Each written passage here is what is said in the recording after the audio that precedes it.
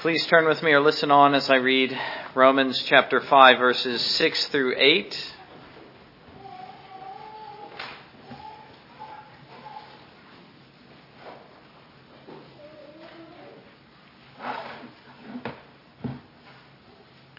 And hear the word of God.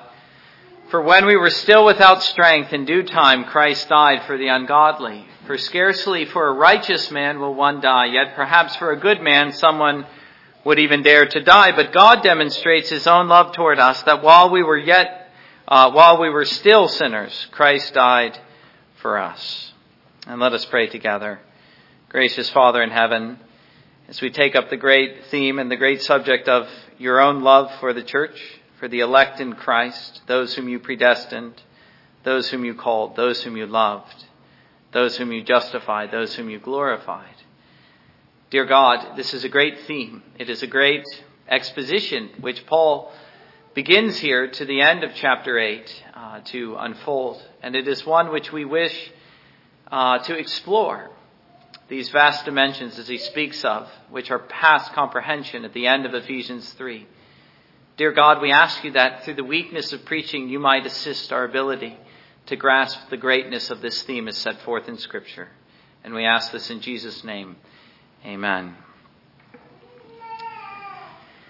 We are here again impressed with what we were impressed with last time. If you remember, I spoke of the way Paul would introduce an idea.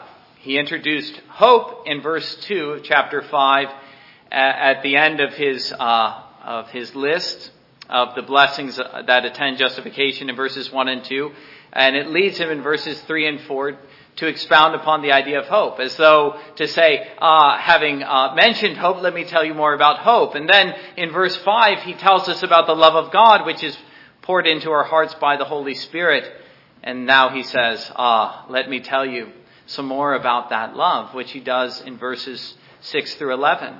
And so the theme here becomes the love of God. And if you are familiar with the book of Romans, you will know that the great high point, there are many high points, but the great high point in this build-up of the exposition of the doctrine of justification in chapters 1 through 8 ends with this resounding note of confidence in the love of God. Who shall separate me? And what shall separate me from the love of God?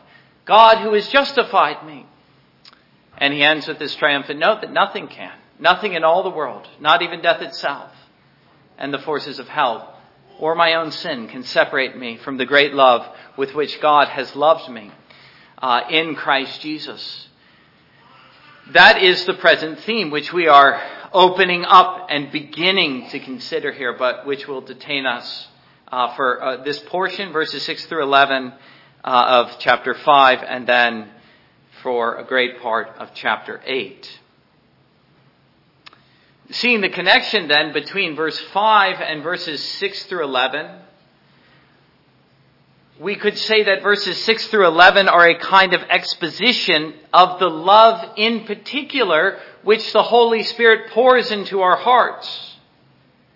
In other words, Paul saying that one of the high points of the Christian life for the man who is justified is to have the Holy Spirit shedding abroad the love of God in our hearts. This is open perhaps to misunderstanding. If you were perhaps to think of this love as a kind of generic love, something which is indefinite, a kind of feeling you get when you think about God, well, you would be wrong, Paul says. You don't understand the experience I am describing when the Holy Spirit pours the love of God into the heart of the man who is justified. Add to that what John Murray says, that the love of God cannot be taken for granted. I like that way of putting it especially. I think it had relevance in his days, in the middle of the 20th century, but I think it has even more relevance today. You cannot take the love of God for granted. If you do, well then, I doubt verses 6 through 11 have anything to say to you.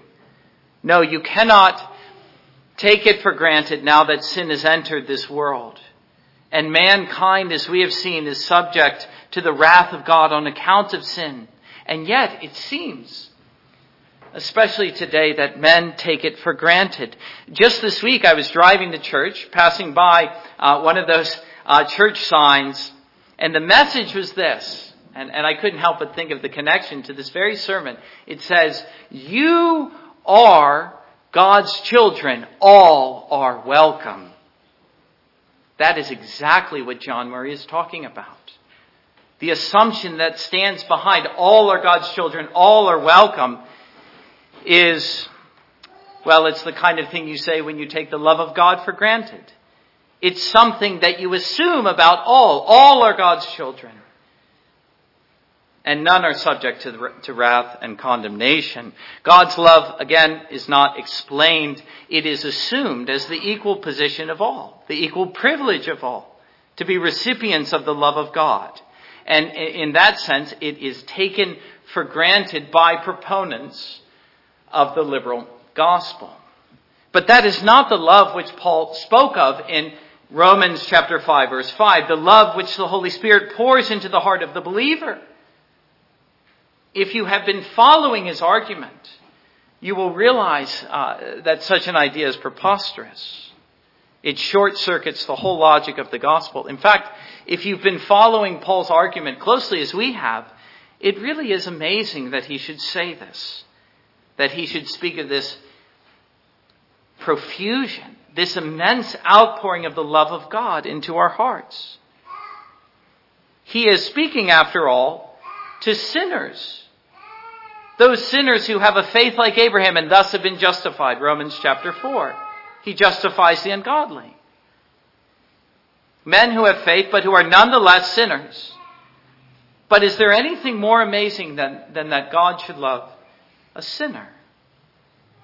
There's an element of wonder whenever we speak of God's love. Soon we will sing about this. And can it be? Can it be that my God should love a sinner such as me? That's not a line from the hymn, but that's a summation of the hymn. The whole element of wonder expressed throughout the hymn. Can it really be that my God, that God who is full of wrath and displeasure for sin and for sinners, should love me, a sinner? I almost can't believe it. And certainly, I do not take it for granted. And so that is the position we must start with as we seek to understand this love.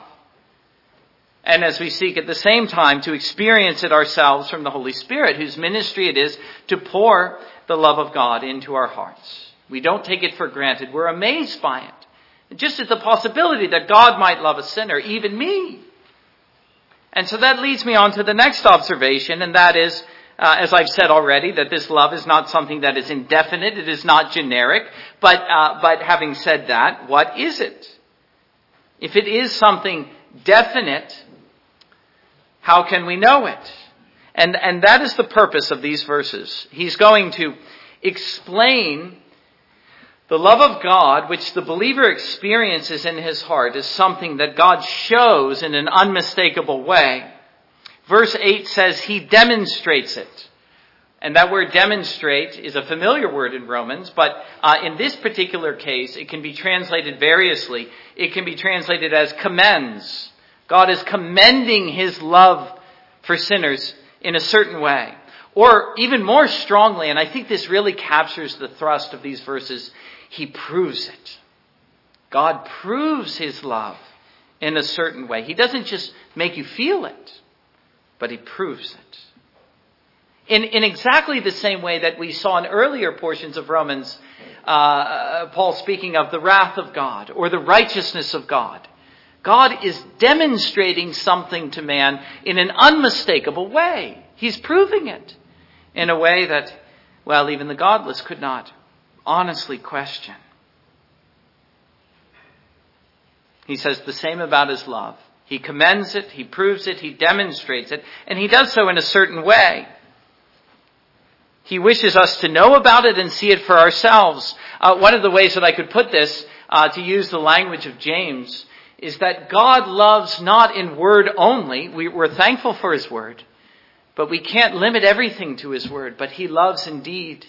He loves in action. And that is what these verses are about. It's about the action of God which proves his love. It is a love, Paul says, which is seen at a specific place and at a specific time in history, a moment of time in history, namely in the death of Jesus Christ, his own Son, which tells us that the love which the Holy Spirit sheds abroad in the heart of the believer is none other than the love of God which is displayed at Calvary. And it is a love that cannot be known in any other way. If you think of the ministry of the Holy Spirit as bringing the gifts and the graces of Christ to the believer. Not indiscriminate, not indefinite gifts, but the very things of Christ to bear upon our lives and our hearts. The love of God on display at the cross. That is what the Holy Spirit sheds abroad in our hearts. And that is a love that you cannot know in any other way. One of the things that Martin Lloyd-Jones says in his sermons on these verses, using the hymn we just sung, and it's a perfect hymn to sing in a setting like this. You have to survey the cross. You have to actually set your faith upon it and see what God is doing there. And when you do that, when you make the cross the focus of your faith, well, then you begin to open yourself up to the experience that Paul is describing in verse 5. This overwhelming experience and knowledge and certainty of the love of God for sinners, even one such as myself. And so another way to look at these verses is as part of this broader exposition in chapters 5 and chapter 8 on the subject of assurance and the certainty of salvation. Remember, I've entitled this new section, chapters 5 through 8, that section under the rubric, the certainty or my certainty of salvation. The certainty, in other words, that justification carries along with it. Having been justified, that's verse 1 of chapter 5, I am able, and I really ought to experience the certainty of salvation. Well, this is part of that discussion. The man who has been justified is meant to have assurance. He's meant to be sure. And the thing that makes him sure and that gives him the certainty above all is the love of God. The love of God brought to him by the Holy Spirit. But what is it, again, that makes this love to appear to us so that we may be sure and doubt it no more? And beyond that, how can we know the full extent of this love? What is it really like and how far does it reach? What, in other words, is the measure of this love? Again, that is what these verses are about, verses 6 through 11. And the first thing that I would say about this love on display in the gospel is that we should see the gospel as a demonstration or a display of God's love. God's love. And that is something we have to stop and consider. But God demonstrates his own love towards us. That's verse 8. And to me, that is the key thought of these verses. But have we adequately comprehended them? One of the favorite verses of Christians, and certainly it's one of mine, is John chapter 3, verse 16. For God so loved the world that he gave his only Son, that whoever believes in him should not perish but have eternal life. Do you understand what that verse is expressing? Ultimately and basically is the love of God. That verse views the whole gospel event, the sending of the Son of God into the world for sinners, as an expression of the great love which God had for the world. His own love. And what is that love like? Well, we're obviously considering an attribute of God here. Just like his righteousness and his wrath and his grace, things that we've considered already, that God is demonstrating and proving, especially at the cross. But here it is the love of God. Again, as an attribute of his own perfect nature. And to realize that you are considering God's own love is to see that it is something which is eternal and perfect. It is not capable of varying degrees or any shadow of change. Here is a love which is perfect and steady and covers the vast expanse of eternity. Of course, we must begin, when speaking of God's own love, with his love for himself. For God to love himself. That's what he's speaking of here. And to speak of that is not to speak of vanity Not the kind of self-love that you would condemn in man, but it really, in fact, expresses the perfection of his love. For his love is set upon that which is most lovely and that which is perfect. And there's nothing so lovely as God himself. Yes, God has a great love for himself, his own love. I'm using the phrase of Paul here. God demonstrates his own love toward us. Try to think about that. Likewise, his own love is an expression of the immeasurable love and the bond of love which exists between the persons of the Trinity. And here, along with John's Gospel, I would especially highlight the bond of love which exists between the Father and the Son. It is a bond, an eternal and a perfect and an immeasurable bond of love. There exists between the Father and the Son a love which eternity cannot extinguish or quench. There is a continual outpouring of love and delight from the Father to the Son, and in return from the Son to the Father. And this is the love that Christ speaks of in his high priestly prayer concerning his own, that they may be beloved of the Father as he is. That they might enjoy the very love of God toward the Son themselves. That God might love them even as he loves his own Son. That his own love might be expressed toward us, as Paul says. And so let us see, before we go any further, that this love, being the love of God, must be a very great love in itself, just considered on its own.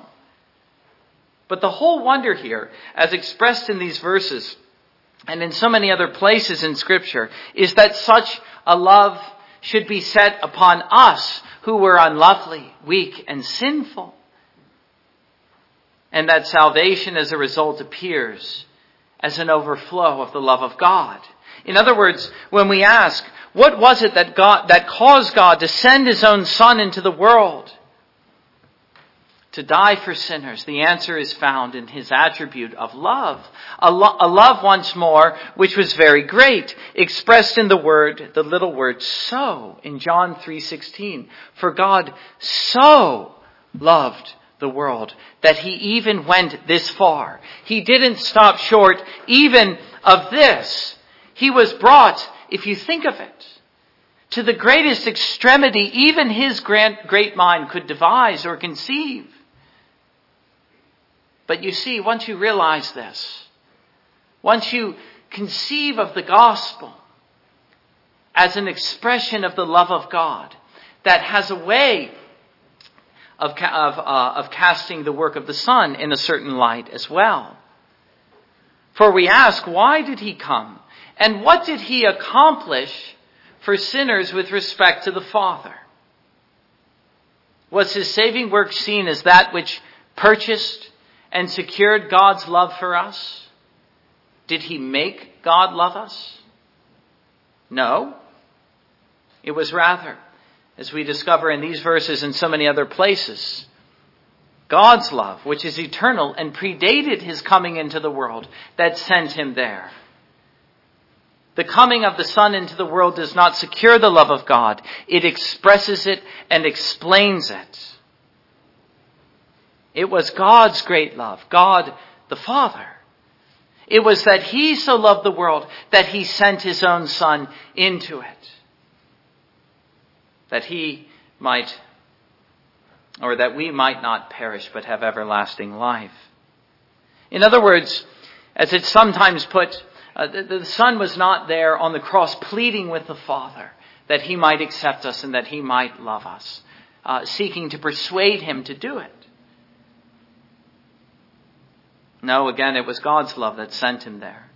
It was his great and eternal purpose to forgive our sins and remember them no more. That's what God was expressing and accomplishing on the cross. He didn't need to be persuaded. He was already disposed to love and to pardon and to forgive. He only needed an outlet for that great love. And for that, the Son willingly endured his displeasure for sin on the cross to put it away once and for all. Again, The Son was not purchasing the love of God. He was expressing it. Let us learn to see the gospel like that. A demonstration of God's own love toward us. God was putting it on display in such a way that it would persuade us. He was commending it. He was proving it. And melt our hearts. It is an expression of the great love which he has for us. And it is a love, let us see, that can be measured to some extent. And what do I mean by this? Well, it seems that this really is the purpose of these verses. Not just to tell us about God's love, where it can be found and where it can be seen, but that we might there at the cross also see the measure and the extent of that love. So that we, in seeing the greatness of that love, would never again question it. So that we would, in other words, have a certainty and an assurance.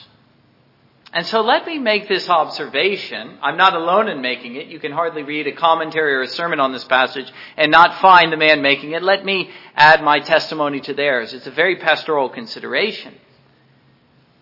Observing here the connection between the love of God in relation to our assurance, which is the great focus of these chapters.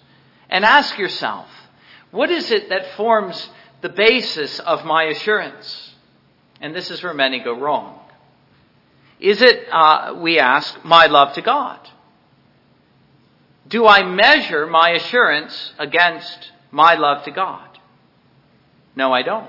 That is not the argument of Scripture. That is not the way to assurance. And there are many reasons for this, but one of them is that my love is always unstable. My love cannot become the basis of anything solid or certain.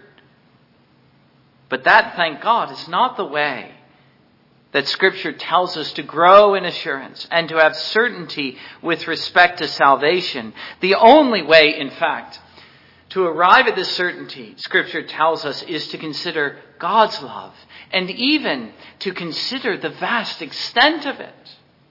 To see, as Paul demonstrates here, how completely God has displayed his love on the cross and even proves it. And the more that you survey that wondrous work, the more assured you will be of the love of God for sinners, even sinners such as yourselves. And so let us focus on that great work and see what we see. The work of Christ in dying for sinners. Paul has spoken of it already in chapter 3, verse 24.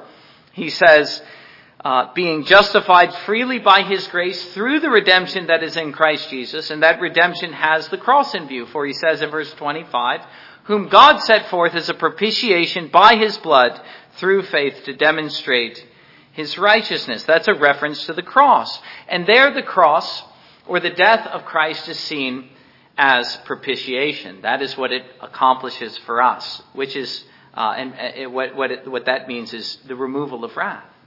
The wrath that we've been considering is removed in chapters 1 through 3. The wrath which God is revealing from heaven. Christ propitiated. Not only that, but he goes on to say, this demonstrates the righteousness and the justice of God, verses 25 and 26. But here we have that same work in view, the work of the Savior dying on the cross, the work of the Father in handing him over to die on the cross. Only now is that which causes the love of God to shine forth with unmistakable clarity. In other words, when you look at the cross and you survey it, what do you see? Well, for one thing, you will see what the centurion saw. We read about him in Mark. He beheld the death of Christ and he said, surely or truly, this was the Son of God. You will realize indeed, as you cast your gaze upon the cross, that Jesus is the Son of God. But you will also notice Paul is saying something about God himself in the perfection of his justice. You will notice his justice and his righteousness that required such a price for our redemption. We've already considered this in prior sermons. But and above that, what will strike you more than anything else about the cross is the immense love of God. You will look upon his bleeding wounds, which he willingly endured for us, and you will conclude that God must love us with a great love, for there is no other explanation for the cross. Christ died for the ungodly, verse 6. Christ died for us, verse 8. What does it prove? What does it make clear? The love of God for sinners. This is what John tells us in John chapter 3, verse 16, but also in his first epistle, chapter 4. 1 John chapter 4.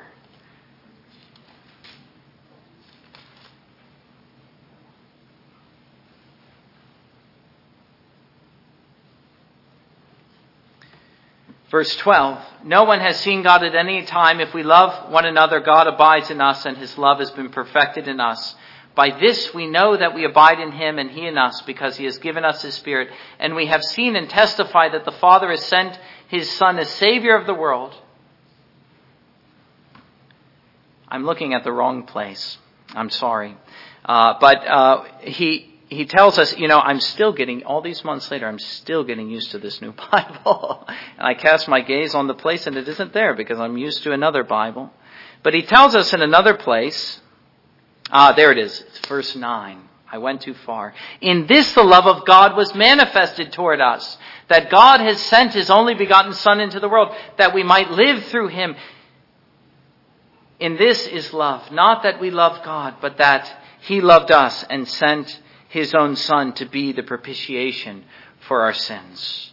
Likewise, we find Paul at the end of Romans chapter 8, glorying in the cross itself as an unmistakable proof. Who shall separate us from God's love now that Christ has died for us? Everything is building up to that great high point. And so do you want to know the love of God? Do you want to know, in other words, that you are a child of God rather than simply taking it for granted and assuming it? And beyond that, to capture the essence of Paul's argument here, do you want to know how great it is and the vast measure of that love? In other words, how far it goes. Well, how far does it go? Look to the cross, he says. And there you will see God handing over his own Son for us. You will see God demonstrating his great love for us. How far does it go? This far, God says. And really, when you consider how far this goes, you will realize that God can go no farther, as we will see.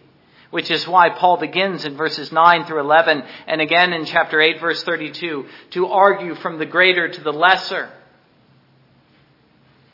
And why is that? It's because once Paul proves that God has done the greatest thing he could do,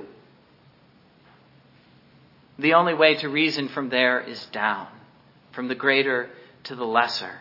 Down from his great love, demonstrated on the cross, to these lesser things. For nothing is greater than that. And there is no greater thing that God could do.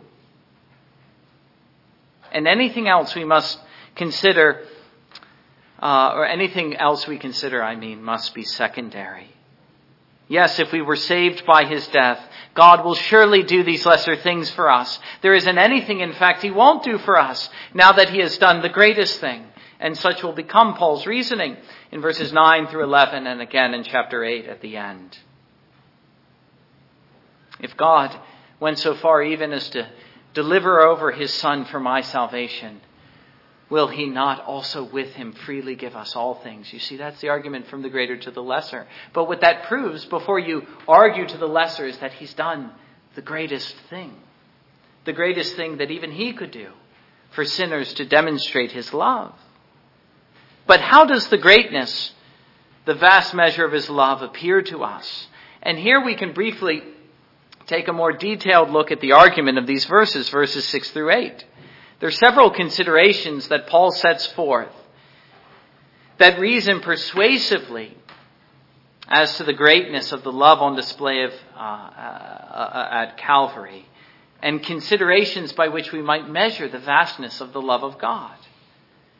First, look at this single word, the name Christ. But God demonstrates his own love toward us in that while we were sinners, Christ. let us realize that we cannot consider God's love apart from him. For he is the one in whom God has demonstrated his love. And just as soon as you try to conceive of it apart from him, it disappears. Oh, but take a sinner to Christ himself, and he will find the very wellspring of God's love.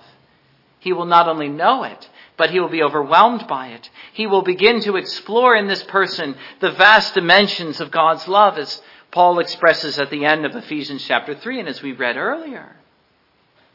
And so realize the apostle is saying that the whole of God's love for us and his whole plan in saving us is found in him, Christ.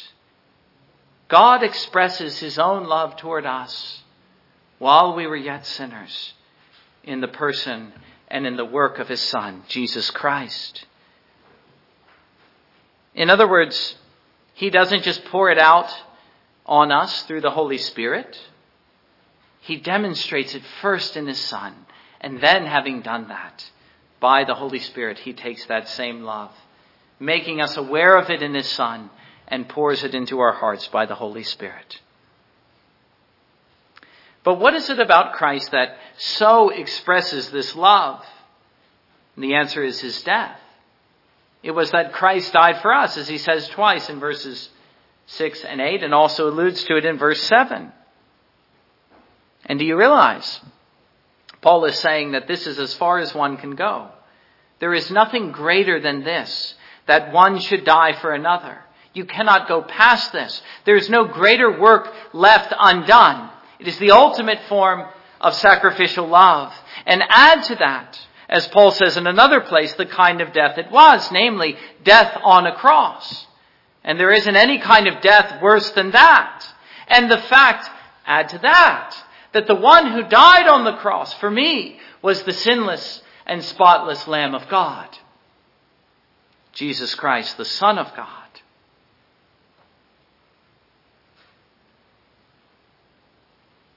And you will see a love which defies reason. Can God really love like this? Oh, but he goes further in verse 7, that God really can love like this. And in fact, only God can. Of course, he says, verse 7, a man might love a good and a righteous man enough to die for him. It is admittedly only a possibility, and even then it is unlikely. But perhaps you would die even for a good and a righteous man. And yet Paul says, measure God's love by this, that he loves the unlovely. He is not caused to love us because we were good and righteous. No, it was while we were just the opposite. While we were weak, while we were helpless, while we were sinners. Which is all to say, while we were incapable of saving ourselves, while we were his enemies. And yet we discover that God fetches this love from his own heart. His own love, Paul says. And it was the greatness of this love found not in ourselves, but in himself, that led him to this extremity, to send his own Son to die for weak and sinful men, the ungodly, those who deserve nothing but wrath. Do you realize this is what God's love is like? That God is capable of loving his enemies and loving them to such an extent that he makes them sons. His love is great enough to overcome the animosity and to bring in reconciliation, not in word only, but also in deed. You see, again, his love is full of action. It goes just as far as it can in order to bring in reconciliation, the fruit of his love. And to think, God's heart nearly breaking for us while we were yet sinners, unable to save ourselves, weak and helpless. Did he leave us there? No, he loved us too much for that. He had ever set his heart on us, as Paul says in Ephesians chapter 1. And so he could not leave us in such a state. He went after us and did what was necessary to save us.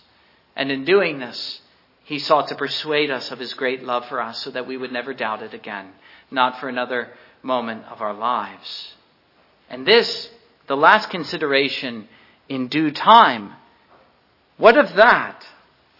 Well, you see, that too is significant. It proves to us that the cross is not something haphazard or secondary, but that it was something planned in the great mind of God.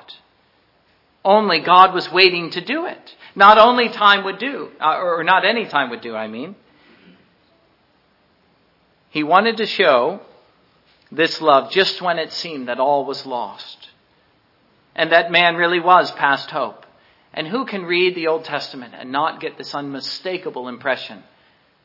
Come along with me in our study of Malachi and you will see it. The final message of the prophets is that the people were as sinful as they had ever been, though God had striven with them for so long. But just then, God burst forth onto the scene and made this amazing display of love at just the right time. Here was the result of something deliberate, something planned in the mind of God, something that he had set not just his mind but his heart upon, and he could not be persuaded to give up, however sinful the people had become. Still, he was determined to express his love for sinners. And when you take all of this together, you will see, in fact, a love, as Paul says again in Ephesians chapter 3, which passes comprehension. It is a love indeed which only God is capable of. But God, having felt it in his heart and having purpose to express it in due time, does feel it. And so he does express it. An effusion of love. A superabundance which is in reality past measuring it. You can try to measure it. Paul invites us to measure it, but you will be stretched beyond your limits. For this love goes beyond the limits of human reason.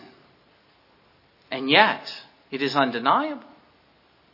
The logic here simply becomes, if God has done this, if he has gone this far, which he has, and we know that he has, then is there any room left for me to question him?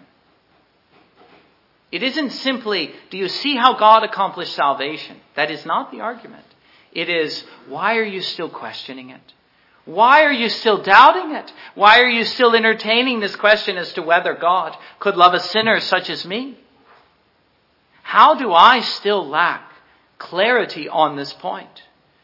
How do I still lack certainty and assurance with respect, in particular, to the love of God for me? No, rather, to use the language of the Apostle Paul, when I survey this wondrous cross, I am persuaded of it, and I cannot be unpersuaded of it. What we see at the end of Romans chapter 8 is a man who sees it and knows it and tries to measure it but cannot, but who is at least absolutely persuaded of the love of God for sinners. Now I know, he says, nothing is able to separate me from this love. It is too great. It is too perfect. God has demonstrated it to me, and I am no longer able to deny it.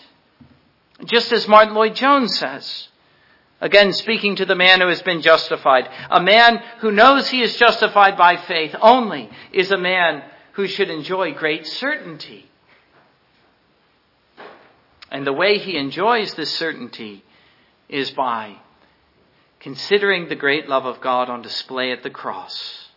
And so, if ever you should lack this certainty and assurance, I wonder if it is only because you're still measuring it by your own faith or your own love to God. But let me say again, as I said earlier, the great practical point of this passage, that is not the way to assurance, beloved. You will never arrive at assurance by measuring yourself.